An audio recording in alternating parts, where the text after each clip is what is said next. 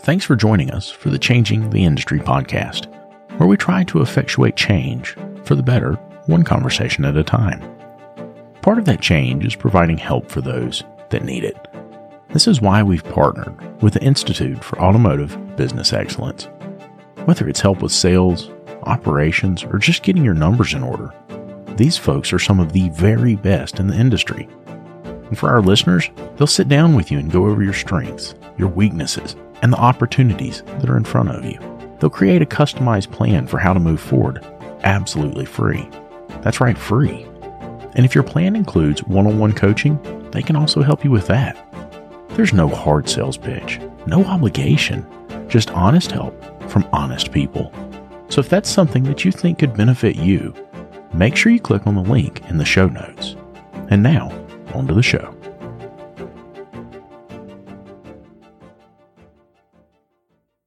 I remember how it used to be. The phone's ringing off the hook. Clients are coming in the front door like crazy, and here comes little technician Timmy. Timmy comes up and he says, "Hey, boss, where's my part? Where you want me to go next? What you want me to do?" Gosh, Timmy, if I knew, I'd tell you, buddy, but I am covered up. All of that stopped when I found Shopware. With Shopware, you get an industry-leading expediter right there in the software. It tells you if your parts are here, where your technician should go next, and how much time they have left to complete the jobs in the day. Go to getshopware.com to learn more. Getshopware.com. I've been a shop owner for, it'll be 17 years this year. Wow. And I know a lot of shop owners, but I don't know a whole bunch of shop owners like the shop owners that are here at these events. Yeah. Hey everybody, David here, and welcome to the ASOG podcast. Recorded live from Vision High Tech Training and Expo in Kansas City, Lucas and I are joined by Taylor Wilson, the owner of Velocity Auto Care in Lamarck, Texas. Taylor is a shop owner of 17 years but was experiencing vision for the very first time. Get his take on what it's like, as well as the challenges in building a brand new shop, and his advice to new and aspiring shop owners. Before we get started, make sure you have it set to automatically download the latest episode on your favorite podcast listening app, and make sure you check out our content on YouTube. And now, here we go.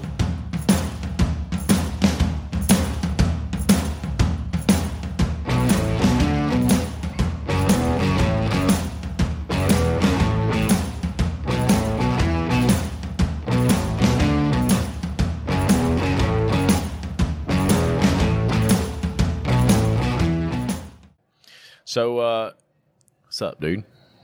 Nada, man. Having a good time. What do you think so far? Is it your first time here? This is my first time. Yep. Have you ever been to a trade show like this before? No. So this is your first everything? First everything, yeah. Wow. That's pretty cool. So what's your takeaway? Well, you know... Make sure it's deep and insightful. If it isn't, then this was a waste of time. Why do you put people on the spot like that? He's like, I think I got a little bit of an insightful answer. I've been in this industry a long time, and I've been a shop owner for, it'll be 17 years this year. Wow. And I know a lot of shop owners, but I don't know a whole bunch of shop owners like the shop owners that are here at these events. Yeah. So even friends that I like and respect, I still don't know if, well, some of them do, but a lot of them are just kind of stuck in their ways and they're not seeking out. Yeah, kind of like on the downslope, riding the curve out, you know? Yep. So tell us a little bit about your business. You've been in business 17 years. Tell us a little bit about it. All right. I'll give you a little personal history. I was told I was the youngest certified stereo installer that they had ever seen. Wow. I think I had just turned 14. My mom drove me to the testing center, and I'm there with a bunch of guys that work at Circuit City and stuff. Right. that's a blast from the past. Circuit City. Yeah. I know, right? That's kind of, I'm aging myself with that that info there. But it was 94, I think. And I thought I was going to be a stereo installer, and what I was doing is I could go to work when I was 15. So I'm like, I'm going to get certified. Mm-hmm. But no stereo shop wants to give a 15-year-old a job. Yeah. So I did stuff for family and friends, alarms and stereos. And then at 15, I ended up getting a job for a mobile mechanic as a helper. Right. And worked for him for a summer. Mm-hmm. And then got a job working at a local shop. And surprisingly, you know, after I turned 16, I got a job working at a shop. And they thought it was great because I knew how 12-volt systems worked. I knew how relays worked. I could, you know, test basic electrical stuff. And they're like, man, this kid's a freaking genius, you know, at 16. So I worked through high school doing that. Right. I went to college. This is the stupidest thing I ever did. Probably I was a math major in college. And I worked part-time through college at a local shop in that town, and dropped out after 2 years and went full-time as a technician. Right. And went and worked a few places, and then at 25, I decided it was time to go for it and opened my own shop. At 25, I had a partner.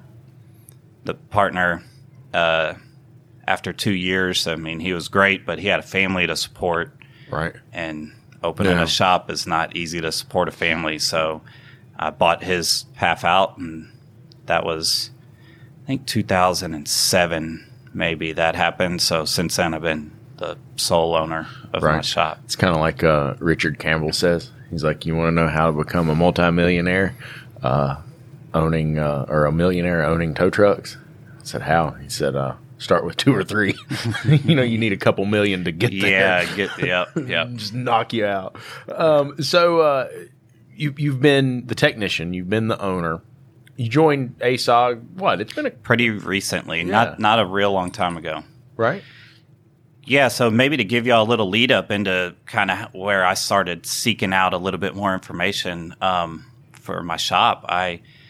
I've been running my shop for long enough where we make money. We're doing fairly well. We're well respected, and I just kind of went out and ventured out. I opened a gym. I'm 50-50 partners in a gym. Right. I started getting into like investing in some real estate, and I kind of was almost, I don't want to say losing interest in my shop, but it was kind of on, you know, just on autopilot. And I mean, I was still there every day, but I just, you know, I was looking at other areas to expand and to challenge me and stuff like that. So I got into some of those other areas and started looking at, you know,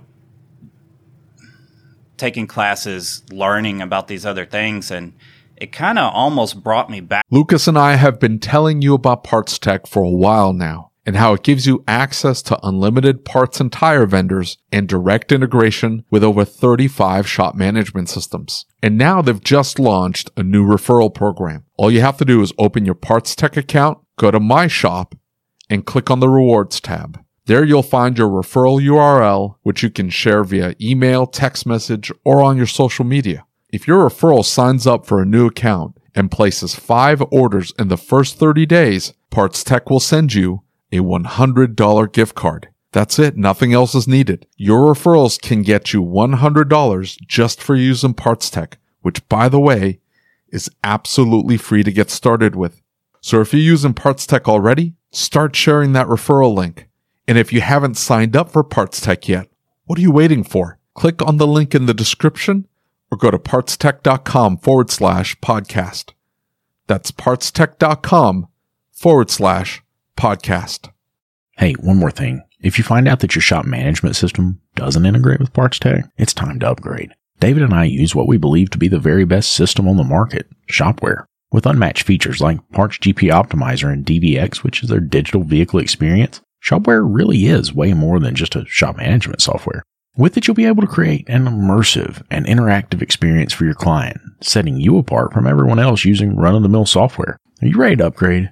Click the link in the show notes to get started. Back to my shop, because I'm like looking at all this targeted marketing that we're doing on the gym and these different things, and I'm like, man, I could apply a couple of these things. And then I'm looking at, you know, real estate development and some of these other things that I was doing. And I was like, man, you know, I need to maybe do something, you know, expand my shop and do some different things there. And I kind of almost those other things almost inspired me to get back in my shop and really, see its potential and start pushing and learning some things that we could do. And so that's one of the reasons I started seeking out Facebook groups, talking to various business coaches, and just kind of started really digging in like, okay, how far can we take this thing? I kind of left it by the wayside as, hey, it's making me an income, but I need to go elsewhere if I really want to do something. And it kind of doing those other things almost brought me back to it. Right. And Interesting. Yeah, that is pretty cool. So are you still as active in the other things now, or are you really focused hardcore on the shop? I have a partner in the gym, and he runs the gym, the day-to-day operations, and he does all the hard work there. Right. I chip in a little bit here and there on the back end and things like that. The gym business sucks right now. There's a pandemic, and every time we get our legs back under us, it's the new variant, and, whatever. Slams so it. Yeah. It's been that business has been really tough. But he, handles that. But I also have some properties that I manage and things like that. But I spend 90% of my effort focusing on the shop. Right. So let me ask you this, because I'm the guy who we were talking about it in a podcast earlier. I really like problem solving and improving, and I like to see the small improvements, right? Yeah. It doesn't even have to be a small improvement. I like seeing the small improvement, knowing it's getting me to a bigger improvement. I like that growth. What have you seen change now that you've done this? Like, you've implemented some things. I've seen you post in ASOG. I've seen you change some things. What have you implemented? And what change or what feedback are you getting from the business with those implementations? My guys, change is rough, especially, my service writer. I think he's been with me 11, 12 years now. I've got technicians been with me for over 10 years, 5, 6, 7 years. I got a really good crew. A lot of them been there a long time. So they are a little bit used to me coming in and saying, hey guys, we're going to do this and this. 'Cause I'm always been that guy to an extent. Right. But yeah, changing shop management software recently. Right. What'd you go with? TechMetric. Very cool. Very cool. Yeah. So, we use Mitchell forever, and it has a lot of good features, but it's just, it's kind of just a dinosaur. Yeah, it's antiquated as crap. Yeah. So we needed, I kind of felt like that was a good way to shake things up a little bit too. Get people to, and they've all been, the response has actually been pretty good. At first there's all the grumbling, oh man, we got to learn something new, but it didn't take long, for everybody to kind of jump on board. But yeah, I think, things have been going good in the shop. Right. Our numbers are looking good. And, I think the guys are really kind of taking to everything that's going on there, and they're excited. I'm in engineering stages of a new shop, and so they're kind of excited about some of those things, right? And so that's a ways down the road, though. That's all about that process. Dude, I'm telling you. I swear to God, I'd just go buy one. Oh my God! I actually would have definitely. Right. I didn't want to build. I know my dad's in construction, and I've done some different things in real estate that I didn't want to deal with that. Right. But there just wasn't anything. Yeah, there just wasn't anything for that suited what I wanted. Yeah, exactly. And I was very much in the same spot. So I know exactly how you feel. What kind of shop are you going to do? You tell us a little bit about it. I don't think it's going to be anything special. It's big. It's going to be about 12,000 square feet. Okay. 10, well, really it's going to be 10 double deep bays. Okay. So I'm still kind of playing with the layout. That's what will fit in the spot where I want it. Yeah. I'm basically going as big as I possibly have room can. for. Yeah. Yeah. Still leaving room for parking, obviously, right? Yeah. I got 2 acres, so I've got big areas for parking and stuff like that. But yeah, and I'm also just kind of looking at it from a real estate side. I'm who knows what kind of situation I'll be in 20 years or whatever. Yeah. And so I'm kind of looking at it as setting it up for like industrial use or different things. You know, if I want to retire and can't sell the business, which is something that happens in this industry, you know, that building will be useful for other purposes. Exactly. You can use it for whatever you want to use it for. Yeah. So for sure. And, you know, one of the big things that I would point out or say is that, you know, we're kind of in the same boat. We were within 1.5 inches of the maximum that we could put on our property, like at the back. Yeah. Right. Like, so we had to have it surveyed and we had to put a retaining wall dead on this line. It couldn't be an inch this way. It couldn't be an inch that way. Yep. We put it in, and at the back of the building where some septic lines and stuff like that come through, they said it's got to be this far apart, and we're laying the tape out. And I'm like, that's 1.5 inches. We've got 1.5 inches to spare, you know, like that's all we have. Yeah. And so we did the exact same thing. Now, are you doing doors on both sides? In other words, you just doing one drive-through door? What's the plan? I'm doing doors on both sides. Like I said, we're at a stage now. So it's on the freeway. Okay. So I'm dealing with state drainage issues and all. I mean, it's, you know, there's a lot to deal with. So I'm not really getting ahead of myself on the layout because we've got a long road to go before we're really ready to get down to the nitty gritty. You know, it's probably, I mean, permits, you're waiting 6 months to a year. For permit approvals and stuff like that. I mean, it's crazy. Government's efficient. What are you talking about? Is that a long time? I waited 52 weeks for the septic permit. Now, this was an operating septic tank, right? Wow. Like this tank was in place. It was operating. And so the way it works is there's a solids tank and then there's a pump tank, and it pumps it up on top of the hill, all right? Yeah. And it had 9 cabins with bathrooms, bathtubs, and kitchens. And we were going to put a shop with 4 bathrooms on the same system. And they said, you're going to need way more capacity. And I'm like, I don't understand. Like, how is that even possible? And he's like, it's just what it is.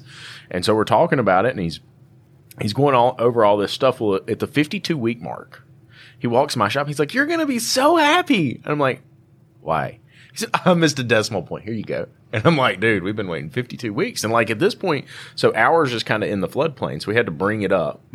And so like we've got 5 foot of dirt all the way around these septic tanks. Yeah, I looked at your plans. I knew that because where I live, we're close to the coast.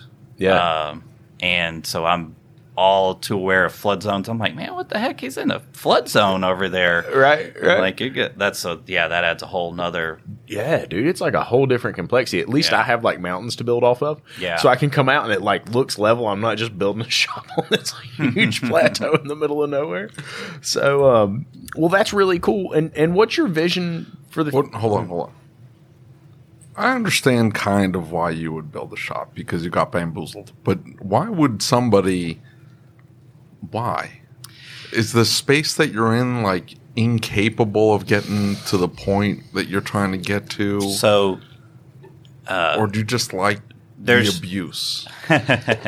So, I'm leasing my shop, and the owner is awesome. He's like, hopefully he doesn't listen to this podcast. I haven't told him I'm building a new shop yet. But he's almost like a mentor to me. He actually owned a machine shop. And I mean, it's just him and his wife are wonderful people. And so I've been there since I opened, day one. Now I'm in 2 buildings. So I have one next door to the other. It's super inconvenient, you know, especially if there's like a piece of equipment that I don't have 2 of. We're pushing the thing, you know, over into the new shop. And there was a plan at one point in time. He was going to sell it to me. And he looked at like tax implications of the sale and was like, man, I'm sorry, I can't do it. I'm not paying all this money in taxes. So I just had a choice to make, you know, it's like, am I going to rent here forever?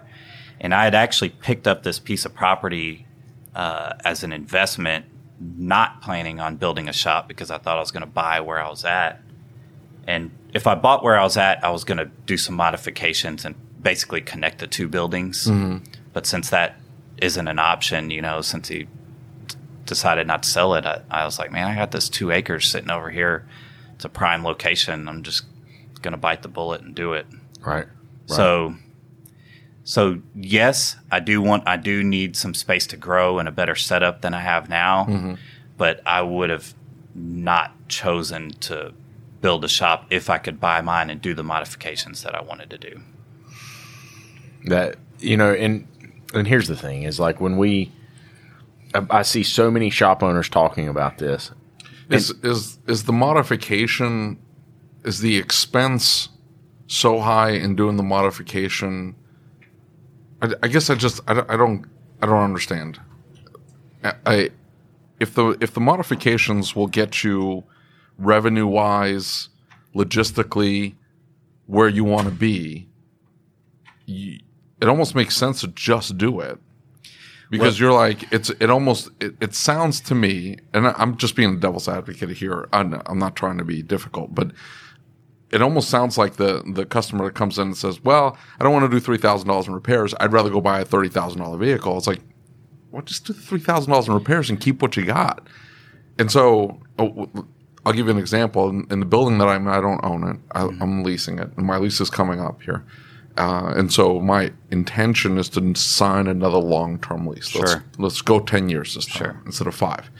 And I've easily put we're approaching over 6 figures into this building. Mm-hmm. The building, what he provided was 4 walls and a roof. Yeah.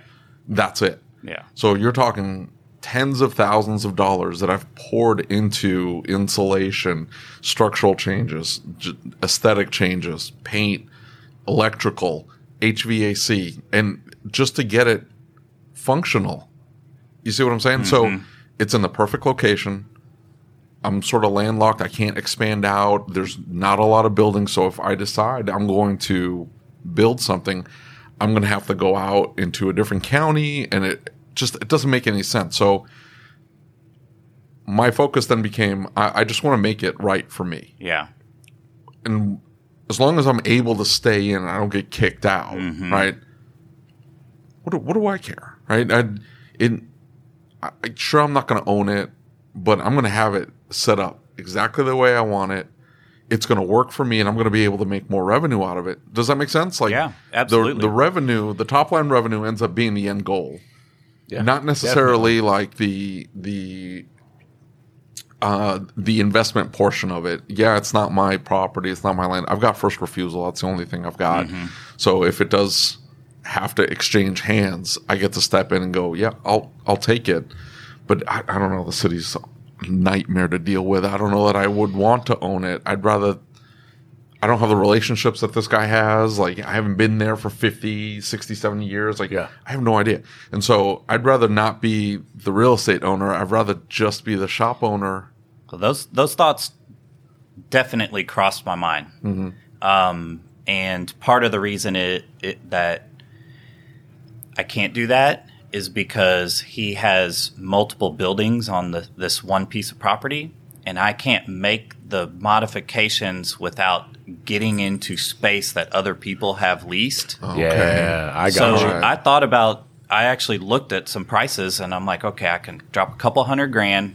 I can get this the way I want, and exactly what you're saying. Even if he doesn't sell it, if it's a long enough term, maybe we even negotiate a discounted lease payment for these improvements. Yeah. But just the layout of the way the land is, there's multiple buildings on one tract of land, so those thoughts did cross my mind. Yeah.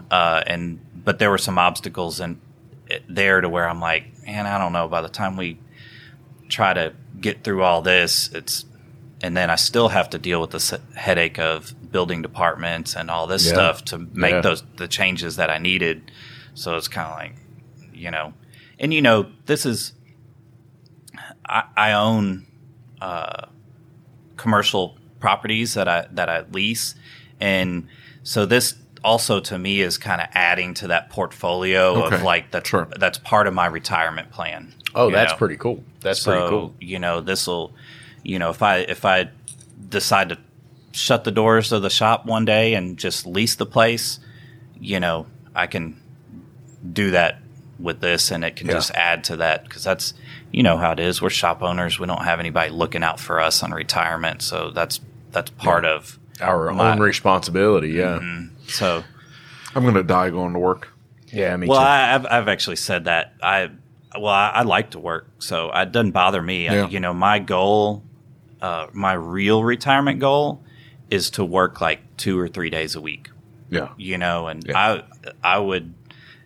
I feel like I'd be perfectly happy with that, like just, if I go in a couple days a week and can, be in there and shake some hands and talk to my guys and make sure everything's going good. And, But see, like, I work 2 to 3 days a week now, like work. You know what I'm saying? Like, you go into the shop and you're like, hey, I need to help with some invoices. I need to help with estimates. I need to move a few cars. I need to do a DVI here or there. I need to fix a piece of equipment or figure out who needs to fix it.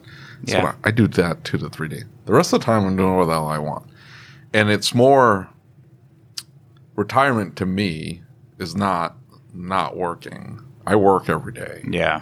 It's like fun side projects. Yeah, like doing this, other stuff. Yeah, this podcast is just a fun side project. It doesn't pay me a dime. Yeah. But I'm learning so much stuff doing this. Yeah, absolutely. It's so much fun. It's exciting to me. And so that's for me, exactly kind of like what I was talking about with me going into some of those other businesses. Like really kind of get you thinking about different things and learning stuff that you might not have learned. Exactly. And it becomes more of the end goal ends up being, how can I pull consistent income from multiple streams, not have to rely on any one thing to, like, my wife works. So we have 2 incomes coming in and, so that things are taken care of. But what if she can't work? Or what if she doesn't want to work? Mm-hmm. Can we start looking for ways to pull in multiple streams of income that still allows me flexibility to do whatever the hell I want?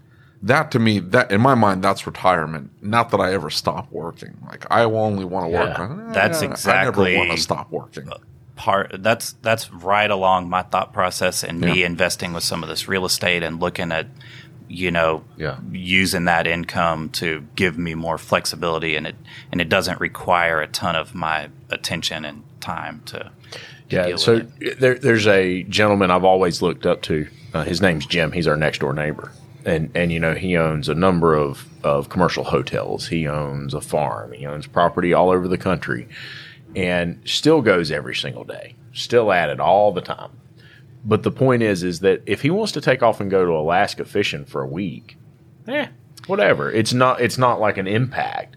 He can enjoy life. He can have a good time. He can, and so just a few years ago, Jim's in his 50s, right? Just a few years ago, he woke up one morning and he called his son and he said, "I can't see.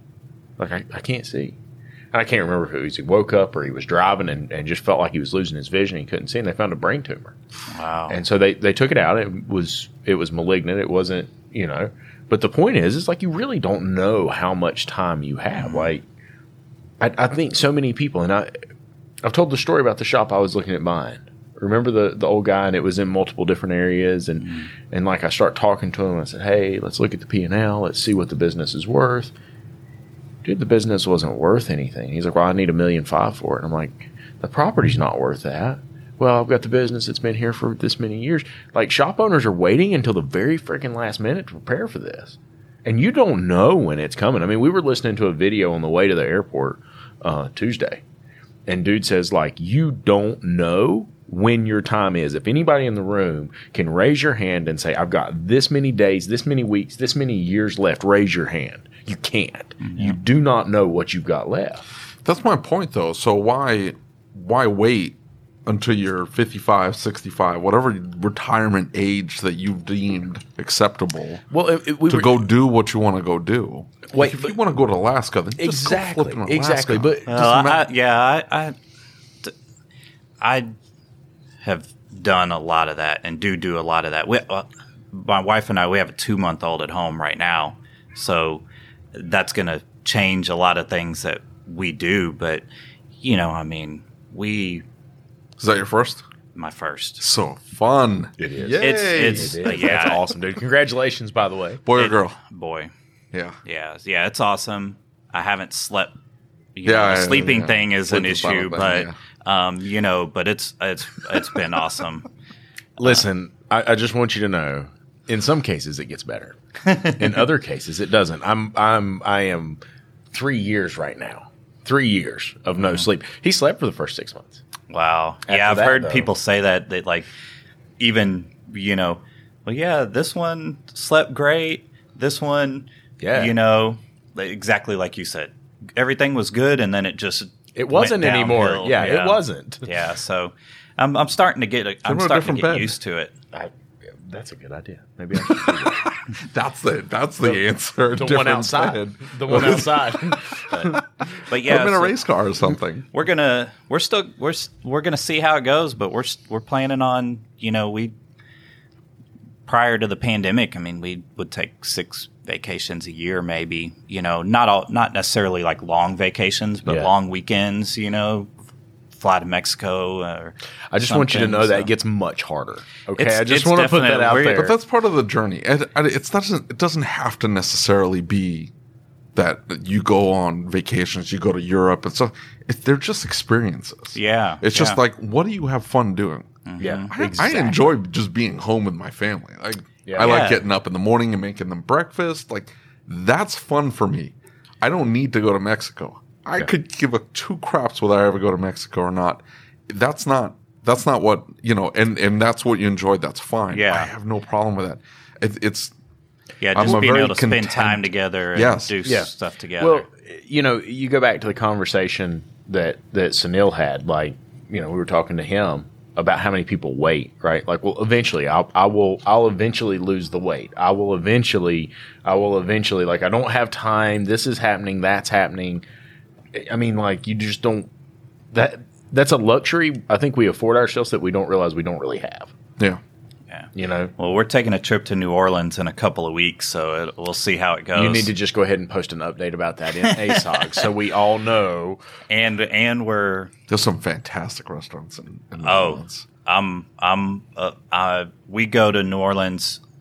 We have been going a couple times a year, and it's like we have a running list. Like, okay, we're going to scratch this one off this time because now we tried this new one and it's taken a spot on the list. Yeah, I mean, Nice. the food is incredible. It's Yeah. one of our now. When my wife and I met, we were drinking. Now we're eating. When we Right. go. So Be so, careful, yeah. you'll end up like David and I. That's not a bad thing though. If you're enjoying yourself. You could do it real And then- but- easily in New Orleans. I always come back 5 or 10 pounds heavier than when It's a bad thing if you let yourself go, like completely, like I have. You get unhealthy and your knees hurt all the time. That's when it's not good. Yeah. Yep. Absolutely.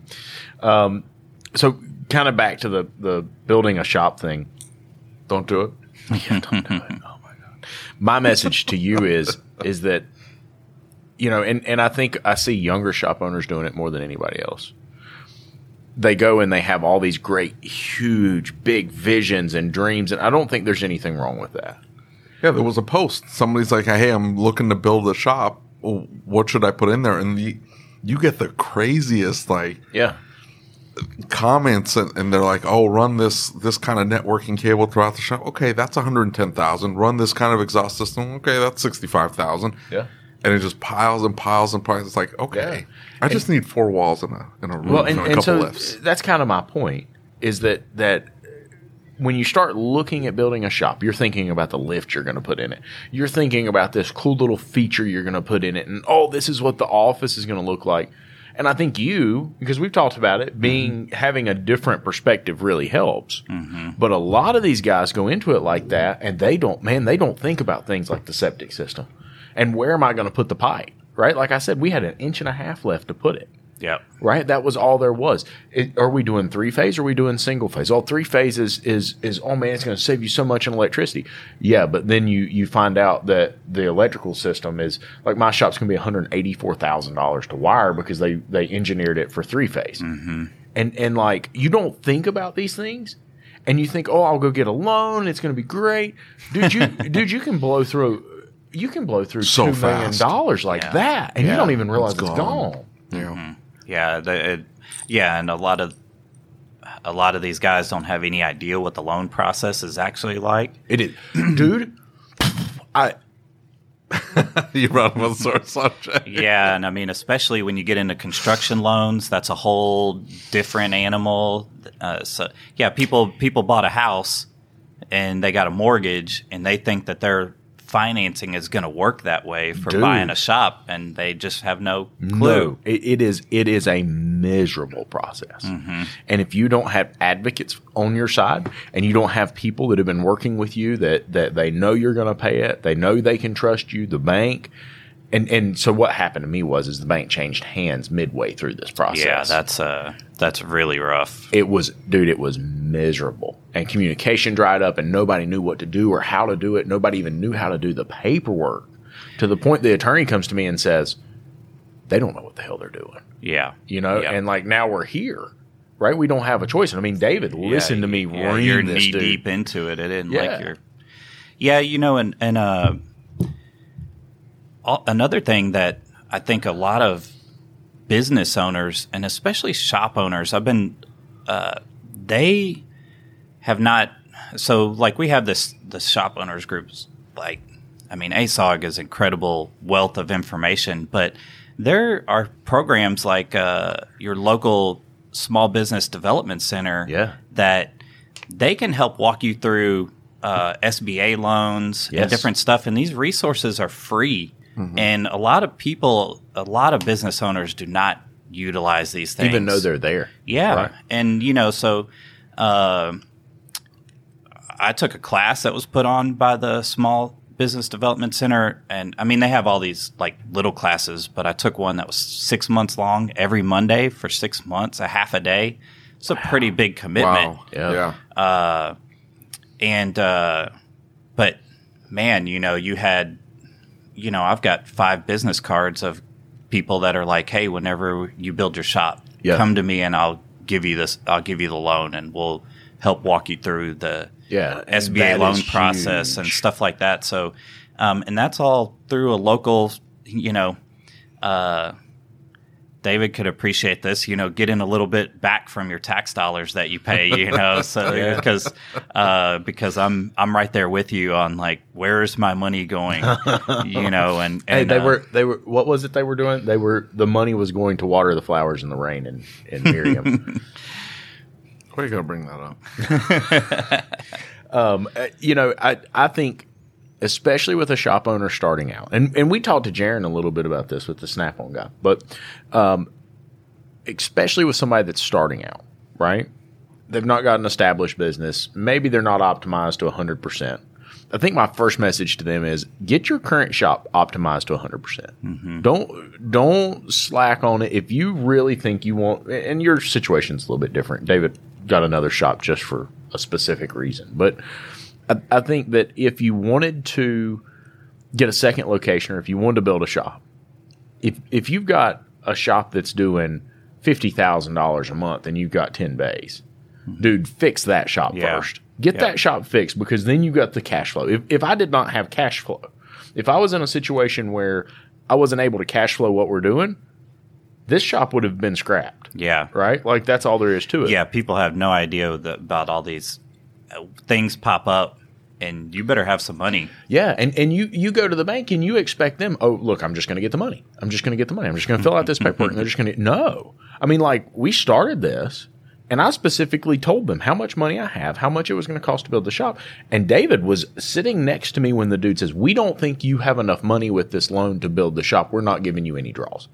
Dude, I signed the paperwork. I'm paying the payments, and you don't want to give me the money. And that's their decision. That is their choice. Just because it should be a way, or you think it's a way, doesn't mean it is. Yep. And so, you're over here. If you don't have cash flow or capital to operate, and so many guys go and sink that much money in there, and they'll tank themselves if they're not careful. Yeah, or think that new shop or new building is going to fix their business. Yes, exactly. Isn't the building isn't the problem. Yeah. I mean, don't get me wrong. Like, my building right now is not ideal, but I know that there's a lot more that I can do. Yeah. And the building isn't going to fix that. I need to do that. Absolutely. I had a shop owner come to me in tears one time, and they said, nothing is going the way it's supposed to go. We're having tons of troubles with the cars we're fixing. We can't manage what we've got. And they're talking about the fact that the solution that they have determined is they're going from a 2-bay to a 16-bay facility with a $13,000 a month lease. And I'm like, if you can't manage 2, you can't manage 16. Oh, my gosh. And, like, it was a super uncomfortable conversation. It's burnt some bridges. And I'm like, I'm just telling you. Like, the problems you have in 2 are only magnified by 10 or 15 or 16 or 25, whatever it is. It doesn't – more cars doesn't always fix the problem. More text doesn't fix the problem. It compounds it. Yeah. And like, talking about what I would do differently. Like, if I built a shop, I would – and you got to remember, it was tough for me because I've got to have heavier lifts because we work on bigger stuff.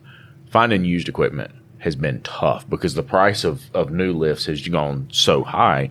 I kind of had to buy new lifts for what we needed. Mm-hmm. I would have gone and found used equipment. I would have gone minimalist. I have a whole nother Hunter alignment set up sitting in storage. I've kind of just, over the last couple of years, I've gone and, whenever there's a deal on something, if you got a little money sitting there and you got somewhere to put it, some opportunity. Yeah. So I pretty much, I'm not going to say I'm set up, but I pretty much have all that stuff. Yeah. The money's been spent. I already forgot about it, Yeah. So. And it didn't happen all at once. Mm-hmm. I think that's my message is that please be, these people who are wanting to go do this, like, be careful. Don't go out and drop $3 million, $4 million and just say it's going to be perfect. It's going to be beautiful. Like, it's going to take time to get into a new shop and cash flowing and get money moving. Like, it's not, but I think especially for a young shop owner that you're excited, you're fired up. I've watched my brother do this over and over again. My brother is an entrepreneur and he has these great big visions and great big dreams. You know a little bit about the construction and real estate industry. You know about inspections. You know about these things. And he's got all these great ideas. But then when it comes time for the implementation, boys, there's roadblocks here and here and here. You'd think it's going to work so easy, but then, like, things start happening. You're like, dude. Yeah, the planning department doesn't give a damn about your great big dreams and all that kind of stuff. They're going to stomp all over them. Right, exactly. And, like, I've been blessed because I've got so many people watching out for me. The state fire marshal is a friend of mine. And when I showed him the first plans for the shop, the engineer didn't catch it. Nobody else caught it. He's like, dude, you need to go down 100 square feet. Yeah. And I'm to avoid a sprinkler system. Yeah, dude. Because it was going to be $300,000. I got to pump it to the top of a hill and got to, supply tank, 1,000 gallons. Got to be able to run for however many hours and all this stuff. Dude, like, you can accidentally back yourself into that corner. Yeah. One of the reasons when I bought my property I wasn't going to do a shop on there is because the city planning department had done what they call an overlay zone. So they had these special zoning regulations, and they said that all 4 sides had to be stone facade that, met this certain criteria. And I'm like, man, this is a metal building, and you can't even see all 4 sides from the road. Right. All 4 sides, double the cost of the building or more. And, so I had bought the property because it was an investment with no real plans to build a shop. But Texas, people take issues with our state government for a whole lot of reasons, and I'm right there with them. But one thing that they did that I was really happy about is they passed a law and said, hey, these local municipalities, if the building meets international building code that they've adopted, they can't regulate what the building materials are. Oh, if it's up to code, huge, then you can build it. Because of all these, because local municipalities were stifling development with all these crazy, some of them, like this one, the fence, I've got 2 acres. They wanted a wrought iron fence on all 4 sides that meets certain It's like the fence is $200,000. Is the motivation behind that stomping out small business? I mean, like, I really don't think it is, but it feels that way sometimes. It does. I think they just don't. I think they don't. The people that are making these decisions, it's kind of like your brother. Like they have this pie in the sky dream of what they want it to look like, but they are not looking at the reality of the situation and the effect that this has on somebody like me. Who I think they're looking at it going, I want it to look this way. Yeah. But they've never had to generate revenue. They just raise taxes. So they've never had to find the customer, bring them in, take care of them. And they probably haven't ever expenses. looked at like, hey, here's a building that meets all these and here's one that doesn't. Oh, crap. The cost is double. We didn't understand that. Yeah, and it knocks a lot of people out of the running, right? Yeah. There's a lot of people who wouldn't even be able to do it. Little odd story.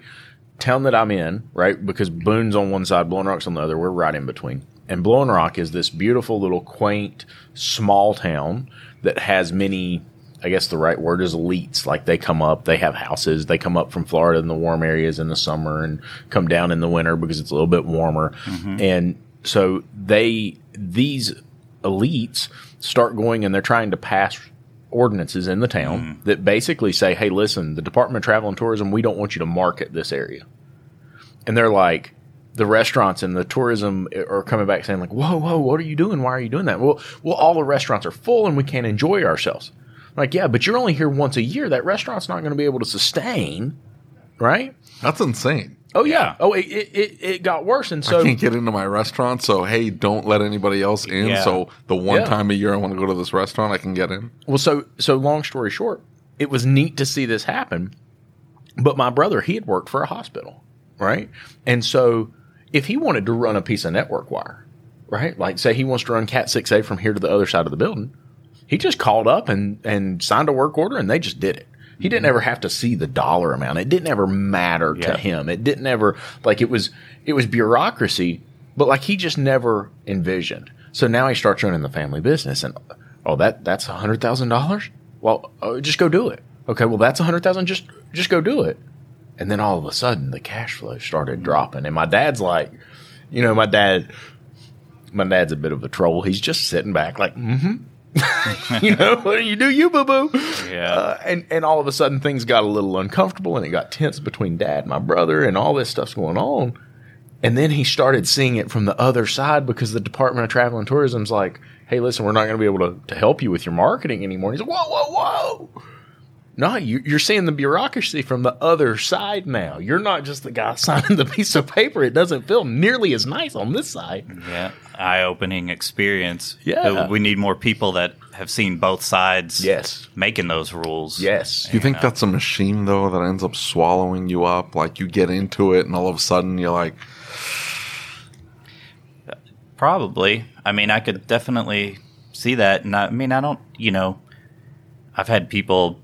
I'm pretty active in my community, and I've had people, you should run for this or be on this board, and I'm just like, man, I don't lose it. It's like I just don't think I'm suited for that. At least not at this stage of life. Yeah.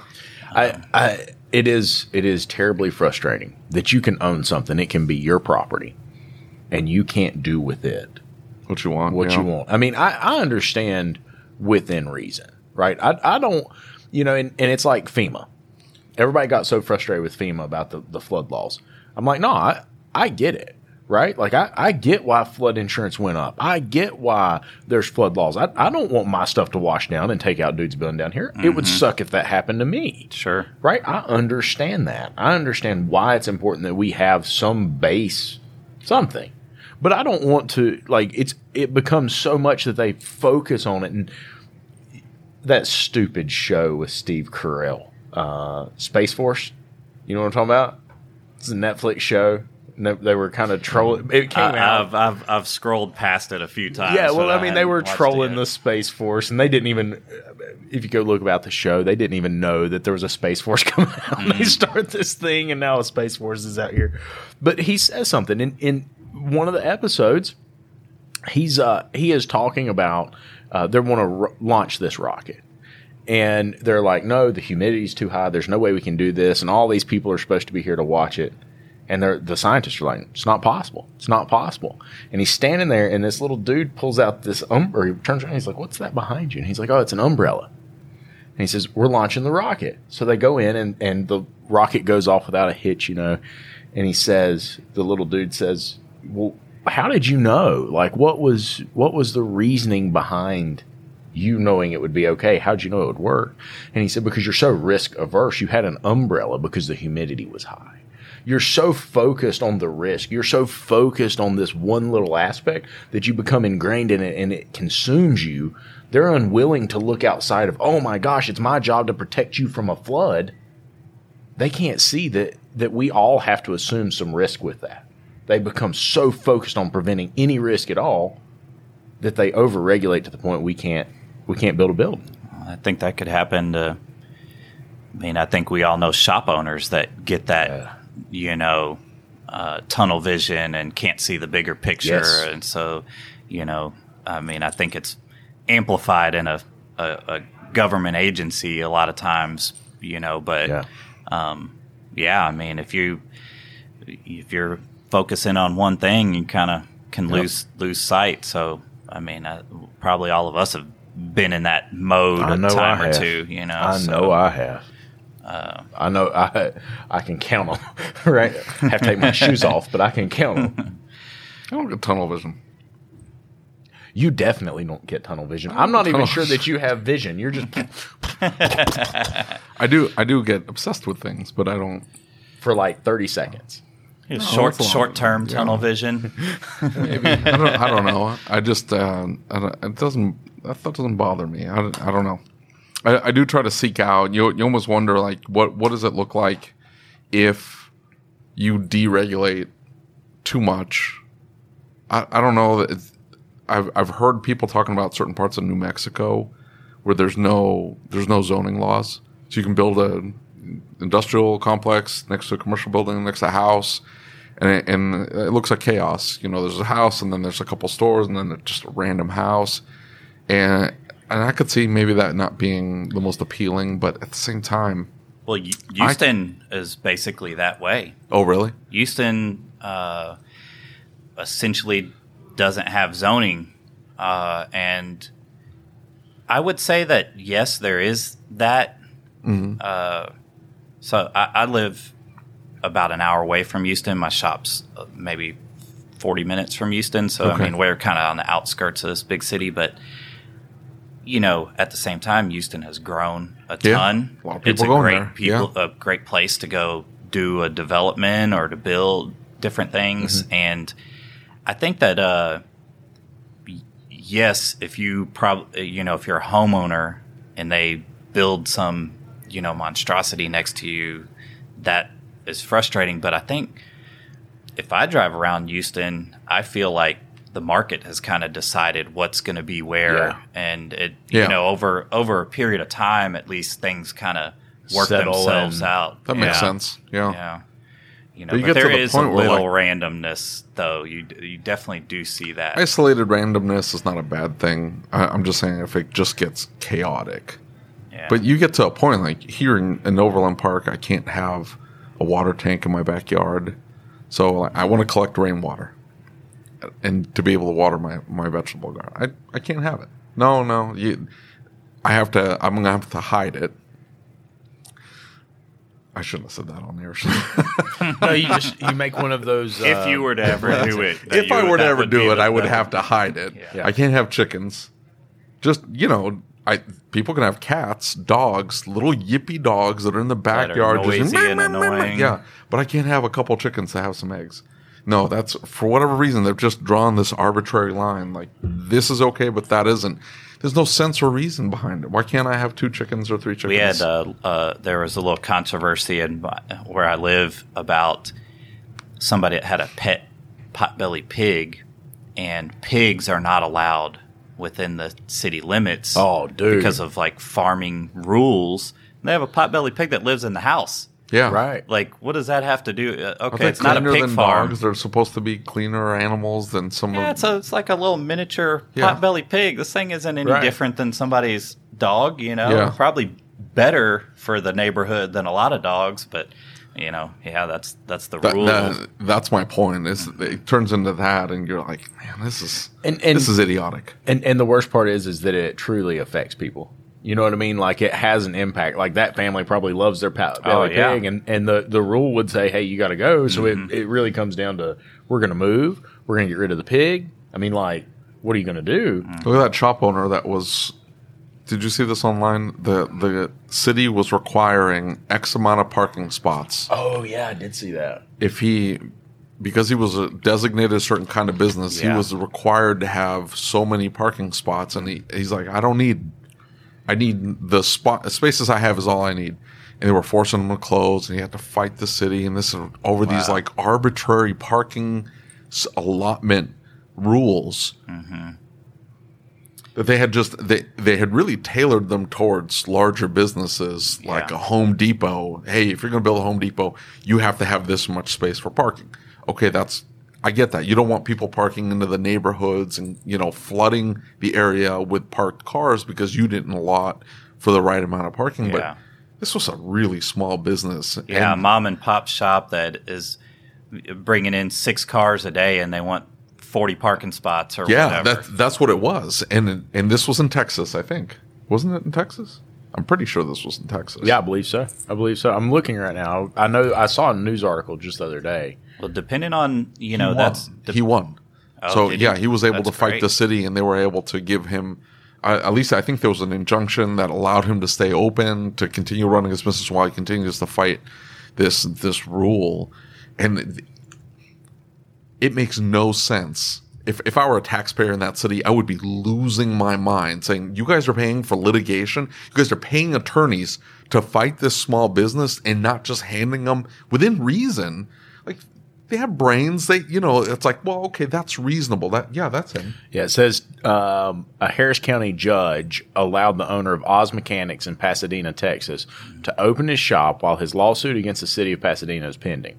The temporary injunction was granted in a suit filed by the Institute for Justice challenging the city's mandatory parking minimum law, which requires him to have 28 parking spaces that he does not need and can't afford to build. So that's 20 minutes from me. Yeah, is it really? Yeah. It says for months I've been paying on a loan, on my shop without being able to work there. I was worried my business wouldn't be able to survive.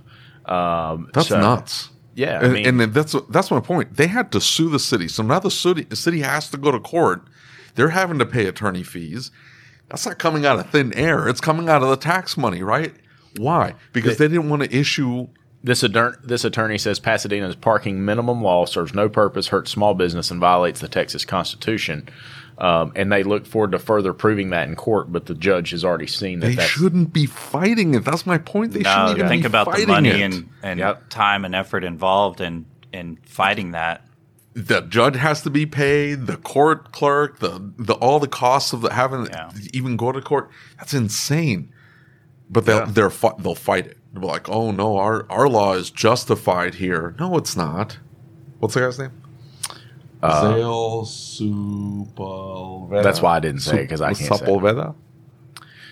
He says he would never need this many spots. Is he in ASOG? He's in, I think, some of the technician groups. He says he would never need this many spots for his shop, as he is a one-man operation that takes cars by appointment only, and installing the new spots would cost him over $40,000, almost half the price of the property, and more than he can possibly afford. A one-man shop, they want him to have 28 parking spots. Yeah. Yep. What's that? That makes no sense. Well, and that's the thing is that they created the stupid rule, and I get it why they created it, but they put no consideration into, okay, what about this teeny tiny building, a barber shop? With one barber inside. How many parking spots could you possibly need for a barber shop with one barber inside? Mm-hmm. 4 or 5, maybe max? No, you have to have 28. Is this issue compounded by the fact that many businesses, it's almost like a forensic accountant, right? Forensic accountant, what does he do? He goes back and looks at the invoices to make sure you didn't overpay something, make sure the numbers are right? Same thing. How many businesses just pay this? I'm out. Cool. Not a big deal, right? Or I just build the new parking spots. $40,000. Who cares? Not a big deal. So the complacency by business to accept it, right? Like if every single business, it's larger businesses, right? It ends up being extortion. So I have a friend who he's an appraiser, commercial property appraiser, and he says what he gets hired to do, and he gets paid very well to do this. A county will decide we need a little bit more revenue. So they'll go to the Home Depot, they'll go to the Walgreens, they'll go to the CVS, the Walmart, and they'll say, hey, this property is now worth $2 million more. Therefore, we need another $70,000, $100,000, $110,000 in tax revenue. That's what it costs. Sorry. And so they hire them to come in, do an assessment, appraise it properly to the market, and then come back. And that allows the business to then say, no. We got a third party to come in. This is what the property's worth. It's not what you're saying it's worth. And they're doing it entirely to generate more tax revenue. Well, you want to hear a crazy story about that. So I pay a company, probably basically what you're talking about. I pay a company to argue my property taxes and the valuations. I had a building this past year that was on the tax appraisal, I think for $280,000. It went up to $700,000 in 1 year. That's crazy. And so no, more than that. It went up 305%. It's more than that. I had a few different properties with similar things. And I mean, we went, like I told my wife, we got these new appraisals, and I was like, look, our lifestyle might be changing. Right. Because this is a 5-figure increase in taxes every year. And, but I was like, where do these numbers even come from? Because they make them up. Yeah, because if I was, I was sitting here thinking like, okay, the original number might have been a hair low. Like I wouldn't have sold it for that. They send me these new numbers, and I'm like, if anybody offered me these dollar amounts for these properties, I'm ripping their hand off. Sold so quick. And I'm like, who came up with these numbers? Obviously not somebody that actually has. I mean, I don't know if it's just like some computer program. I don't know where they came from, but I'm like, there's no way that this is a real number. And then, of course, I go fight it. I still end up having an increase. This company fights it for me, but at least it's brought down to, maybe closer to an actual value. But, yeah, same kind of thing. I'm like, this is like that additional y'all just made this up. Expense that you have to pay to fight this. It shouldn't even exist. Now, I don't hold it against them. I understand they're trying to, but the government doing what they're doing created this need in the market. I spent thousands of dollars to fight it for this year, and who knows what's going to happen next year. I may be in the same boat. I mean, this isn't the first time that they've done some increases, but this year, I mean, it was crazy. Yeah. Crazy increases. I was like, they're short on revenue. They can't, it's not like they can go, hey, in our businesses, if we're short and we're up against the wall, what are we going to do? Cut staff, cut expenses. Oh, no. We can't raise prices 305% overnight and just say, hey, that's the new price. We need the money. Never imagine cutting expenses. That's not a thing. It's like, we're not going to cut this department in half. Sorry, folks, go find a job. Not in government. It goes back to the guy Billy Wozniak that the collision guy. You seen that? No, I've not shared that with you. Oh, the appraiser, the guy that So there's an appraisal clause in insurance, and if you get into a collision or whatever it is, and they say, hey, here's what your vehicle's worth. This guy comes out and he looks at the vehicle and he says, actually. I get they don't have replacement value, but come on now. Like, you had a loss of value because the car was in an accident, all these things. And, like, he goes to fight. And one of the big things he always says is don't let the person who owes you money determine how much they owe you. That's ridiculous. And the thing that I see from this is it feels like the little man fighting the big man constantly, right? Those that have that kind of power are able to just like, man, whatever, And it's vehicle after vehicle. I watch this dude. I mean, go follow his Facebook. Yeah. Dude, it's vehicle after vehicle after vehicle. It's $4,000, $5,000, $6,000, $7,000, $8,000, $9,000. And it's car after car after car after car. And I'm like, how tiring is it? And how many people never know? How many people don't, no, dude, that's not right. One of our loaners got wrecked. And she calls and she's trying to be super nice. And she's like, I can give you this for it. And I'm like, no way. Are you crazy? And I fought with her. And she wanted to give me $3,200 for like a 14 Odyssey. Whoa. And I'm like, dude, there's no way. Yeah. And so like I fought with her and she brought it up to like $9,200. She had plenty of money in there to work with, but that's how they work. If you don't know these things, if you don't know to fight, if you don't know to push back like on those taxes, and I'm okay with them doing it because it's they're a business, they're trying to control their expenses. Yeah, but I mean, get it with that. There's no justification. Yeah, on the these guys, side. I'm paying these taxes for them to turn back around and screw me over. Exactly. Yeah, Stick screw it you to over. you. Like, Yeah. hey, we got bigger. We're able to hire more, whatever. We're going to pass more laws and, more cops watching you, how fast you're going down this road so we can write you more tickets. And it's like, come on, get out of here with that. Well, and you have, this building's full of shop owners and managers that are trying to fight these battles every day with technician shortage or parts problems or, whatever. And then we don't need these added things on our plate. I don't need to be, I should be focusing on, what's going on in my shop, not, worrying about what the tax office is doing to these properties or, my new shop waiting 6 months for them to look at a drainage plan, and things like that. It's like, these things, I don't know that the people that are, implementing these different things understand the effects that they're having and how much stuff just doesn't ever happen that they don't ever see a permit because somebody got part of the way into it and they're like, oh man, this is a mess. I'm not doing this. Yeah.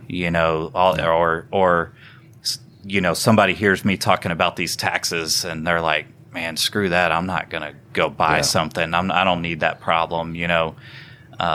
These things, I think they definitely, have a wide reaching effect that isn't really calculated or realized. Yeah. We've talked with Dutch more than once, and he's brought up the fact that there's got to be consolidation, right? And I know that sucks to talk about, but I mean, let's be real. It's got to happen. Yeah. And so as the market changes, cars get more complex, expenses go up.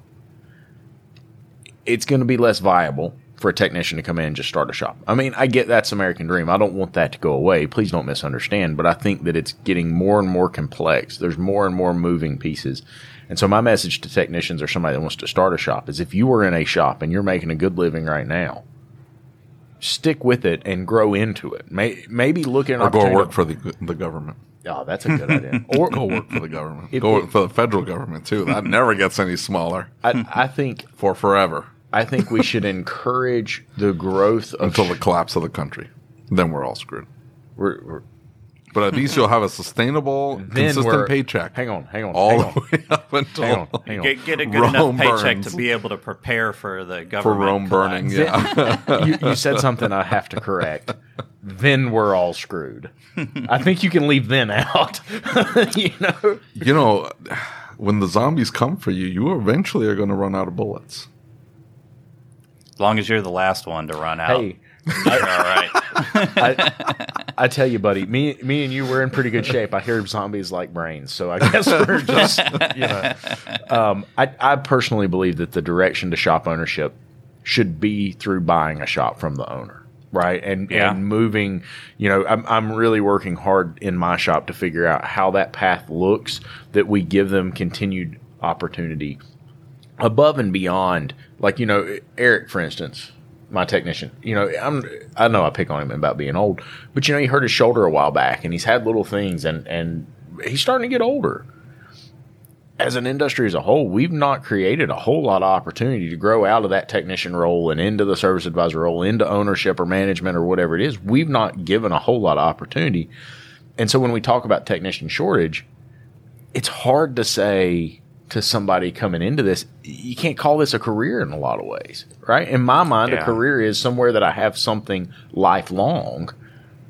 Does that make it a job? So something to think about. Yeah. And well, in that same vein, though, how many technicians do you know that didn't put any effort into putting themselves in a good position later whenever their health was not what it was? Nobody thinks about that, though. Nobody thinks about that. I mean, they always think, my back hurts and my neck hurts and my shoulder hurts. I beat myself up, but I mean, at the time. But I mean, I see older guys, and some of them have built their knowledge up to a level that makes up for lack of physical ability, but some just don't ever care to think about it till it's too late. I've got younger technicians. I've forced them. I force them. Hey, we're going to roll this thing out. You're going to put money into it. I've got a couple of them that have at least started Roth IRAs. Again, me pushing them. The other 3 are getting pushed towards that. That's great. hey, when you hit 45, 50, you're going to be sitting on $1 million plus. And if you bust your shoulder or whatever, you'll be okay. Yeah. I heard somebody say the other day, they were talking about retirement, and maybe it was Dave Ramsey, but he was like, $1 million is not what $1 million once was. $1 million is not the new sign of wealth, right? Like, cost of living's gone up. There's all of these things. And so we look at $1 million, and I hear so many technicians, right? We talk about the arbitrary numbers. I want to earn $100,000 a year. Why? I mean, what does that number mean for you? What's your point here? Well, my point is what's that... What's wrong with $1 million? I'm not... are you taking this personally? What's that? Are you taking this personally? No, I just don't see your point. Dumb is what I'm saying. Your point is dumb. My point $1 million in the bank when you hurt your shoulder at 50 is better than having 0. Absolutely. Too many are hitting 50 with 0. That's absolutely. My point. Yeah. That is exactly my point. That we say $1 million. $1 million is nothing. Now think about hurting your shoulder with 0 and spending the rest of your life. I mean, you redeemed yourself. It's cool. You get my point, though, right? Like, yeah. How do you do that? I'm forcing mine. That's what I did. That's the only thing I can do to help at this point. I offer a 401k at my shop, and it's not cheap to do. And my guys utilize it, but I probably need to sit down with them a little bit more and say, it's hey, very much a constant conversation in our shop. And not only that, I've told them a couple of them have bought homes. The other 3 need to start looking at it. But I told them, I said, you need to start looking at maybe moving towards multifamily and not necessarily you're going to buy just a single family house. If this is your first house, go buy a 4-plex. Yeah. Go buy an 8-plex. Dump your money into that. Live in the apartment for a few years or whatever. If you're a young guy, if you're a young guy and even a small family, get a 2-bedroom apartment within the 4-plex that you now own and collect the other rent and then set yourself up when you're 40. You've got this additional stream of income. I would have loved to have that advice at that. Exactly. Me and that's what I tell them. I'm like, hey, you're in a fantastic situation that if 10 years ago I had known this and been more intentional about it, I was making good money 10 years ago. Yeah. And if I had been more intentional about how I was spending my money that I was making 10 years ago, I'd be in a much better situation now rather than being a shop owner with no hair. I think you still would have had no hair. Probably. Well, I hope you enjoyed this episode of the ASOG podcast. If you'd like to catch these episodes early, you can do so by becoming a patron. Just go to asog.site and click on the Become a Patron Now button. Becoming a patron helps support the show, gets you several perks, and is tax deductible. Make sure you subscribe to the podcast and on YouTube so you don't miss any of our upcoming episodes. And as always, if you have any questions, comments, or concerns, shoot me an email. My email address is david@asog.site. That's DAVID @ASOG.SITE. Until next time.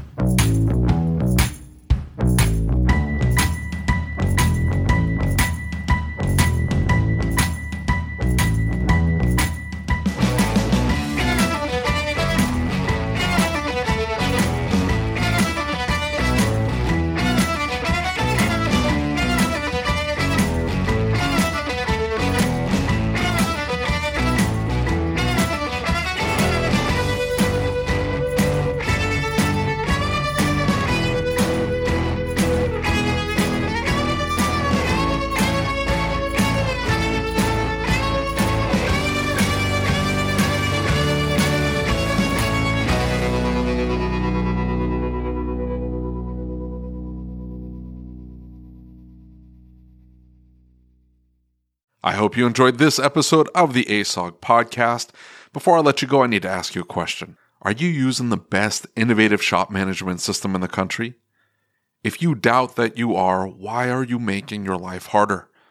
Shopware stays one step ahead of everyone else by bringing a clean, easy-to-use program unlike anything else on the market. Go to getshopware.com and see what I mean today. That's getshopware.com. Check it out. Thank you for listening to the Changing the Industry podcast. If you enjoyed the show, do us a favor and leave us a review on your favorite podcast player. And don't forget to set it to automatically download the latest episode. Our efforts with this podcast, the YouTube channel, and the Facebook group wouldn't be possible without the support of our awesome sponsors. So please take a moment, check them out by clicking on the links in the show notes.